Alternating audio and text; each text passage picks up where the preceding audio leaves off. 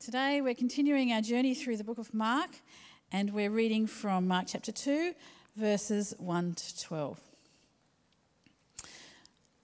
Once more, Jesus entered Capernaum, and in time people found out that he was home. So many people gathered around that there was no longer any room, not even by the door. And he began speaking the word to them. Men came to Jesus bearing a paralytic, lifted by 4 of them. And because they couldn't bring him before Jesus on account of the crowd, they uncovered a spot on the roof above Jesus.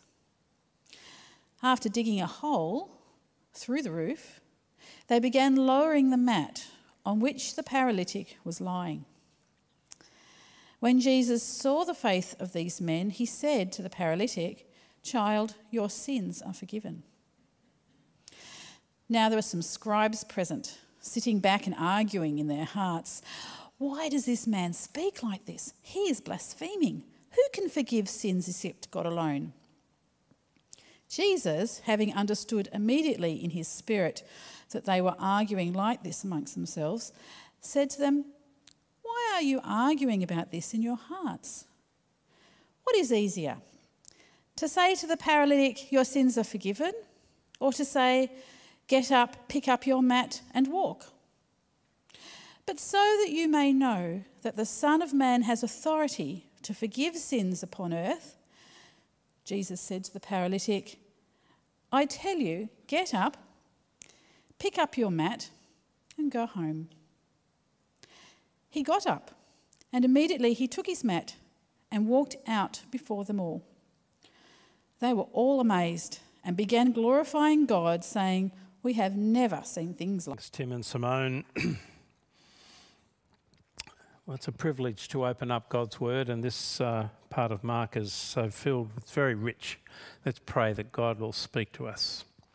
Heavenly Father, we thank you that these words are not the words of men, but they're the words of the living God, the work of your Holy Spirit through men.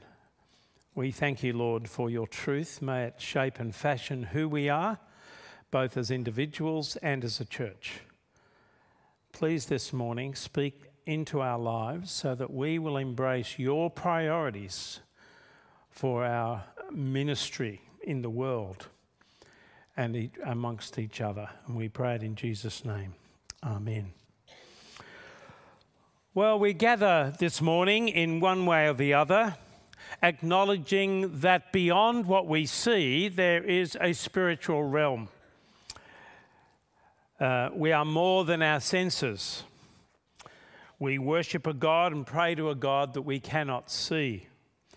But when we step away from our gatherings and re-engage with the world, Sunday after Sunday, life group after life group, daily devotion after daily devotion, do we still carry with us the mindset that we're living in a world that is spiritual, not just physical? Does secularism and its godless mantra hold court and shape how we view our world? Are we mindful of the spiritual realm, both the spirit and Satan? Recalling what Paul says, that we do not war against flesh and blood, but against the powers. It's interesting when I conduct Christianity Explored courses and you get to the part where Jesus is casting out demons and you're speaking about the Son who's come down from heaven, working in a world where there are spiritual evil forces at work, that the people who are there exploring faith often struggle at that point because they don't see themselves, by and large, as living in a world where spirituality engages with them. How different when you travel overseas. In the course of time, God has given me the privilege of working a couple of times in Indonesia and once in Thailand. When in Jakarta, it was obvious that spirituality was everywhere. Every hotel room has in the corner a little arrow that points you to Mecca so that you know where to face if you're a Muslim and you're going to pray and lay your mat down. And then every morning, early morning when the dawn rises, there's the call to prayer, and that is followed by 4 more calls to prayer throughout the day. It's very hard to live in Jakarta and not think there's a spiritual realm. At least many people believe there is. And then in Thailand, on just about every corner as I walk to the streets of Bangkok, there are little places where you can see people offering fruit and prayers to what to me look like the most grotesque and evil-looking idols. You cannot live in that part of the world and ignore that there is a spiritual realm. It's in your face. And as we saw last week, the world that Jesus comes into is one where spiritual, the unseen, is at work. We see the Son who comes. We see heaven opened and the Father speaking and the Spirit descending like a dove.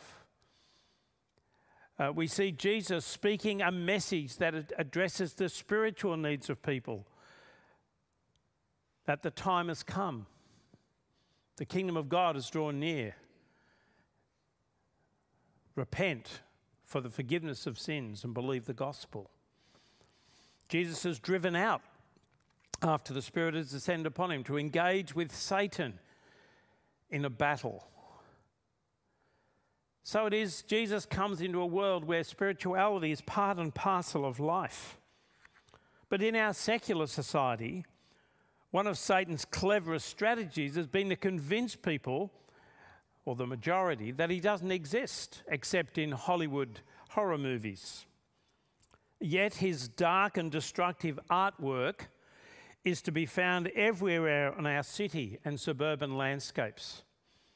It's there when you see the damage to our moral compass in terms of abortions for inconvenient pregnancies, the push for assisted suicide, the redefinition of marriage, sex seen as for pleasure, not intimacy in a lifelong relationship, our Australian obsession with gambling that causes so much heartache and grief, from which our government sadly gains so much income.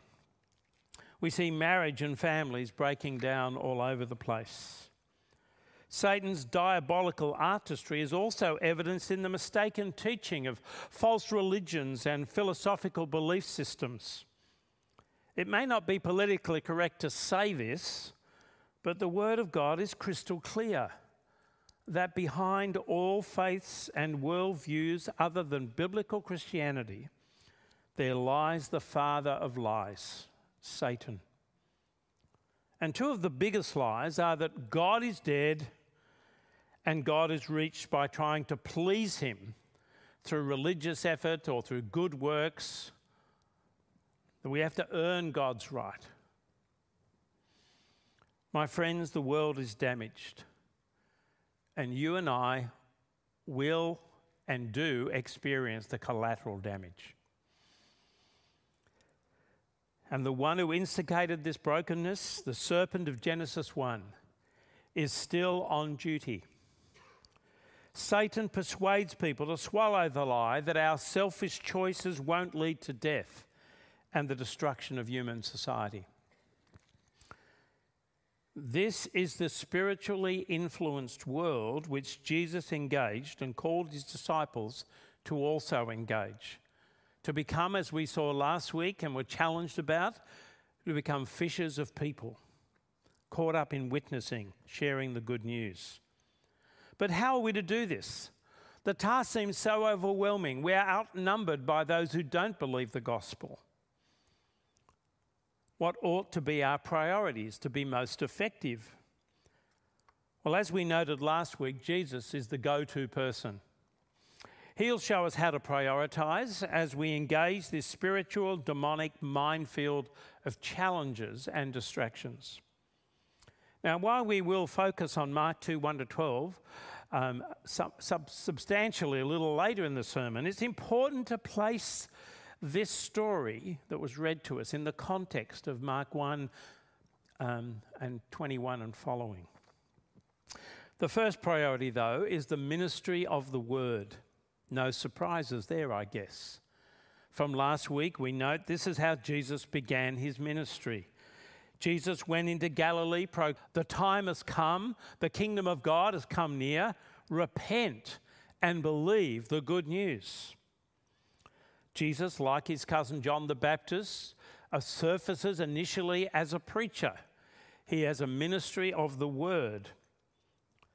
So it's no surprise that this is how Mark continues to portray Jesus.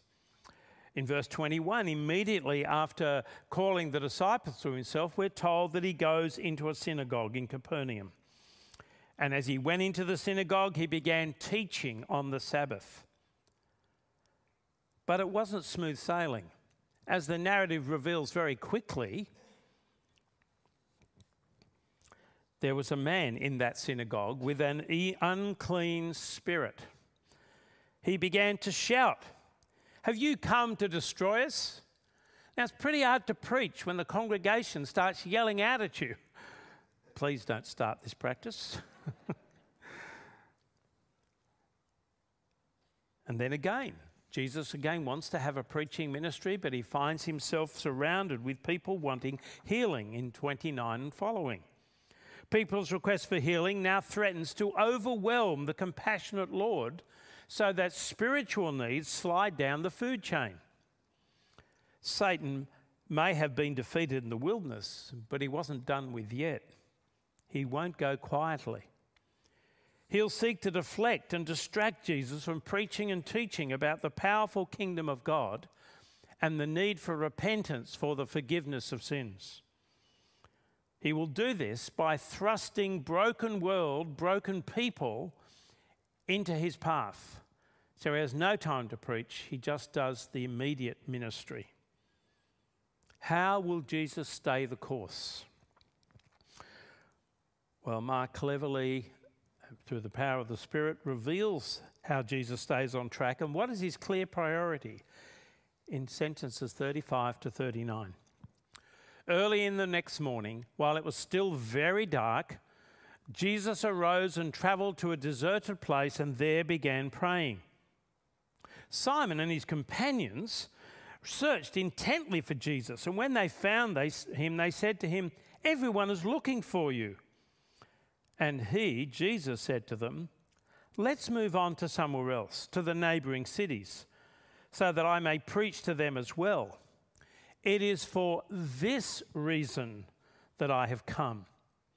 And so he went preaching in their synagogues throughout the whole of Galilee and casting out demons.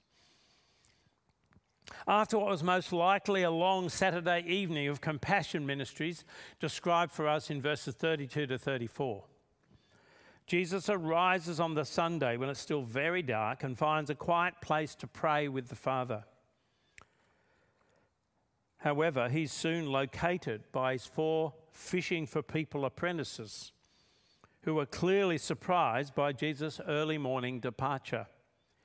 Everyone is looking for you. And no surprises what they're looking for. They're hoping that doctor's surgery is open again. And we happen to know that one man, a paralytic, doesn't get there in time to be healed, because we'll be returning to his story when Jesus comes back to Capernaum.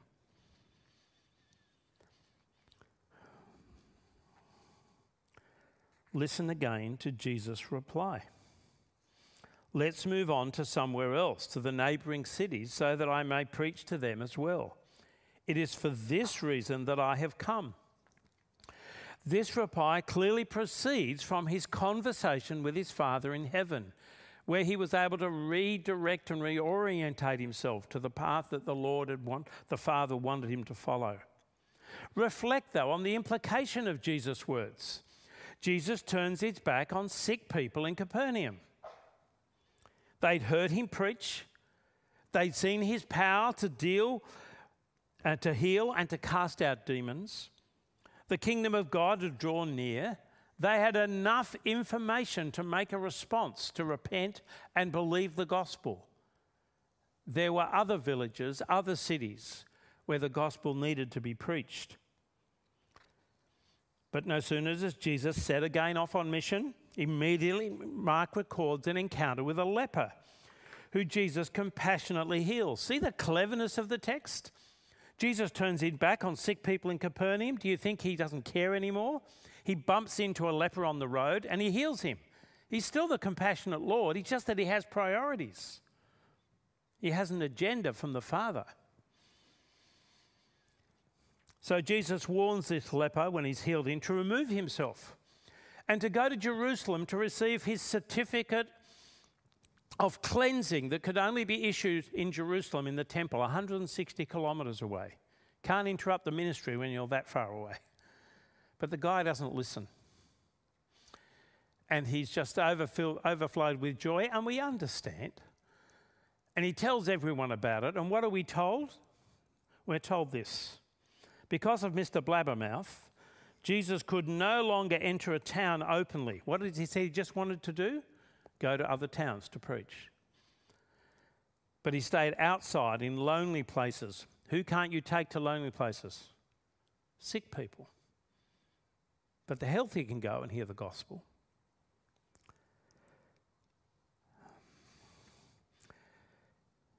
So he goes to the lonely places where he could preach unhindered.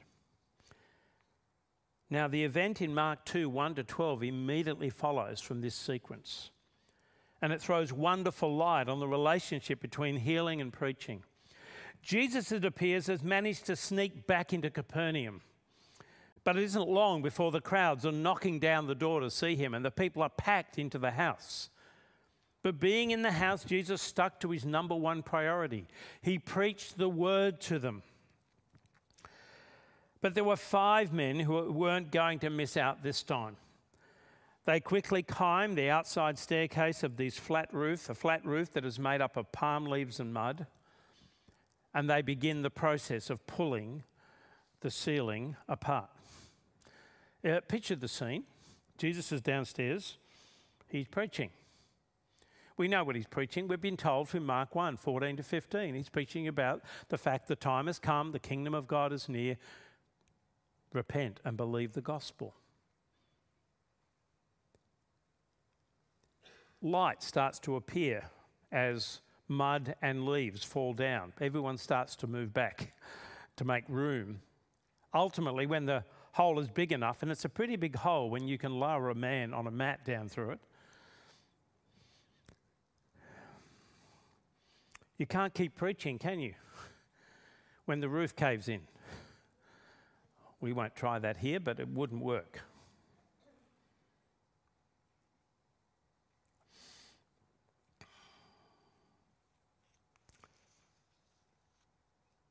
We have this happen in churches. When someone gets sick in church and you have to call the ambulance and everything goes on hold for a while until that's been dealt with. That's appropriate, compassionate ministry. But see what Jesus does. Jesus doesn't miss a beat.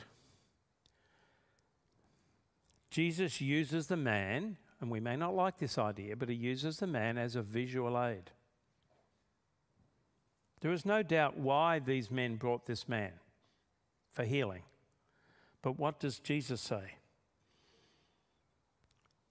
So he says, "Son, your sins are forgiven."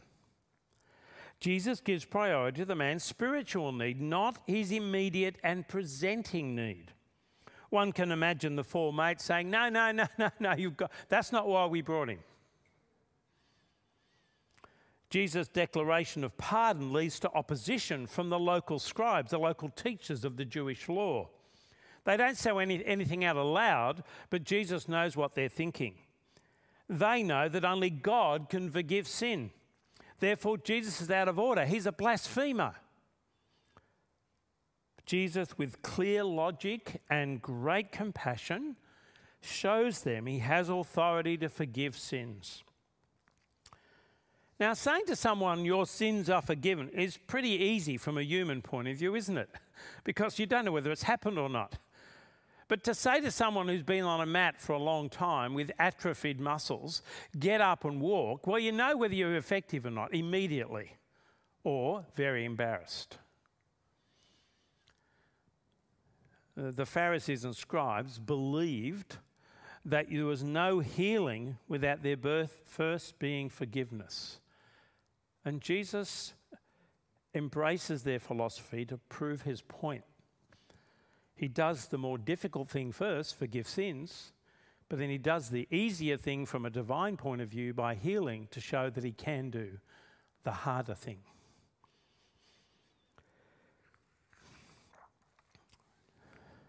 Jesus does a creation miracle. Not only was the man's paralysis healed, his atrophied muscles were restored, recreated so that he could walk away. The healing reinforced the preaching and the authority of Jesus to forgive sins. So we see Jesus' number one priority in his ministry was to teach and preach the word, the gospel of God. The time has come, the kingdom of God has come near. Repent and believe the good news. My friends, is this our number one priority here at Fig Tree Anglican? Is that our priority in our personal lives? To be fishers of people, as we saw last week. If someone is taken seriously ill, we act promptly. We do what is needed to get them looked after. But we may know that these same people are spiritually lost, and yet we have no urgency to share the good news of Jesus with them.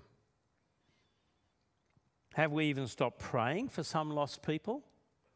And yet if they were taken ill, we'd be there on the job? When you visit and bring comfort to the ill, they love you for it. But it's been my experience in ministry, when I want to visit people and speak into their lives the gospel of Jesus Christ, there's often pushback. And I may even be seen as being rude and pushy. My Christian family, though, we have to move from simply doing band-aid ministries as they don't address the real problem. If a child has been bitten by a funnel web spider, the parents don't quickly take the child inside, wash the wound, give it a kiss and put a bluey band-aid on it and say it'll all be okay now. We know that there's a poison inside that needs to be an antidote. It needs to be treated. Band-aid ministry won't cut it. And it's the same in the spiritual realm. The world in which we actually live is a spiritual world where people are spiritually lost. They are dying without Christ. They have a poison that needs an antidote. And the antidote is the gospel of Christ Jesus. It's the only way they can be saved. People need heart surgery, not band-aids. And it's the gospel that brings the heart surgery, the transformation. So the first priority of Jesus, the ministry of the word. The second, though, is a ministry of compassion. We can't avoid it. It's there in the text. This compassion ministry is not a distant second, but rather, as we've seen in Mark 2, 1-12, compassion was integral to preaching. We saw how Jesus used the paralytic as a visual aid for his preaching of a gospel of repentance for the forgiveness of sins. But he then went on to heal him of his severe physical incapacity. It was preaching with compassion. Now, it's clear from Mark's narrative that healings, as we noted, could be distractions. But rightly understood, the healings are a foreshadowing of a foretaste of life in the future kingdom. I don't know whether you've ever gone to Costco in Sydney. There's massive big stores. I encourage you to always go about morning tea time through lunch. You don't have to buy any lunch. You can just taste everything. Now, the idea of you tasting stuff is that if you really like it, you'll have to buy something. Now, of course, at Costco, you can't just buy one can. You've got to buy a slab. But that's the cost. Jesus, in the miracles, is giving us a foretaste of the kingdom. He's saying there is a kingdom where there'll be no suffering and no pain and no heartache anymore. So that we might believe the gospel and be part of that kingdom ultimately.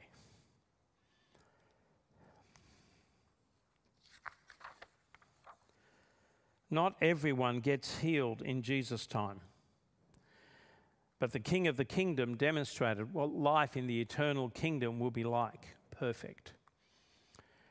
Now you may be thinking, well, we can't pull off even the occasional miracle of compassion that Jesus performed. Jesus' miracles were also a pointer, of course, to his divine identity. And we're obviously not divine. And if any of you think you are, talk to your family. They'll quickly straighten you out. But while we cannot reproduce miracles at will as Jesus could, we can create communities of compassion. A fellowship, a church, a life group where people with broken world experiences find a community which listens, which cares, which accepts people without qualification. A community which is generous and giving till it hurts. A non-judgmental fellowship. A non-cliquey church that looks out for the new and the unfamiliar so they might become part of the family and feel accepted and loved. A community like that will create an environment which enhances the ministry of the word. People will listen because they want what this loving community possesses and experiences Sunday by Sunday in its life together. They will see that the gospel of Christ makes a difference. They will notice the gospel actually works. It transforms sinners into servants. In fact, rather than seeing the two priorities here and struggling to give correct weight to each, preaching and compassion ministries, a struggle the church has had throughout its history, if we watch Jesus, we see there really is one major priority. It's preaching with compassion. But there's one other thing that surfaced during this text, which we need to just briefly comment on, and that is the priority of not being distracted from the course. There are different ways of looking at things, aren't there? For example, take this little ditty. Two men look out from the same bars. One sees the mud, the other the stars. How do you and I look at the world? How do we look at the people we know and encounter in daily life? Do we see them as Aussies who may have their ups and downs, or do we see them as people who are made in the image of God and who may be out of kilter with him and need to relate to him? How do we determine our life priorities and our Fig Tree Anglican ministry priorities? Are we people who look horizontally only or vertically? Is our default to look at the world like the prevailing culture, or do we look at the world from God's perspective? In witnessing, are we dictated to by our fear of people or fear of opposition rather than our fear of God? Remember, Jesus wasn't distracted by the fact the roof of the house he was preaching in suddenly had an unplanned skylight. He didn't miss a beat. He kept on preaching the gospel by using the man as a visual aid. He wasn't distracted by the religious bullies who criticised him under their breath. The experts of the Bible, he wasn't threatened, he wasn't distracted by their criticism. Does Jesus give us any clues as to how to remain focused on God's agenda for him? Earlier in the story, we noted that he went apart when people were pushing him for a popular, powerful ministry of healing, and that only. He took time out. And I want to invite you to say these words again, a way of reinforcing them in our own minds about how we stay the course. Let's read these words on the screen together. Very early in the morning, while it was still dark, Jesus got up, left the house, and went off to a solitary place where he prayed. Where he prayed. How do we stay the course and not be distracted? It's about abiding in prayer and there being aligned with God's priorities. And as it turns out, Jesus' priorities. It's holding a position of dependence, a Father God focus. Well, it's time to bring my reflections on this section of Mark to a close. we've been, I hope, caused to ask ourselves, are we really committed to the priorities of Jesus, or have we been distracted by our own and society's agendas?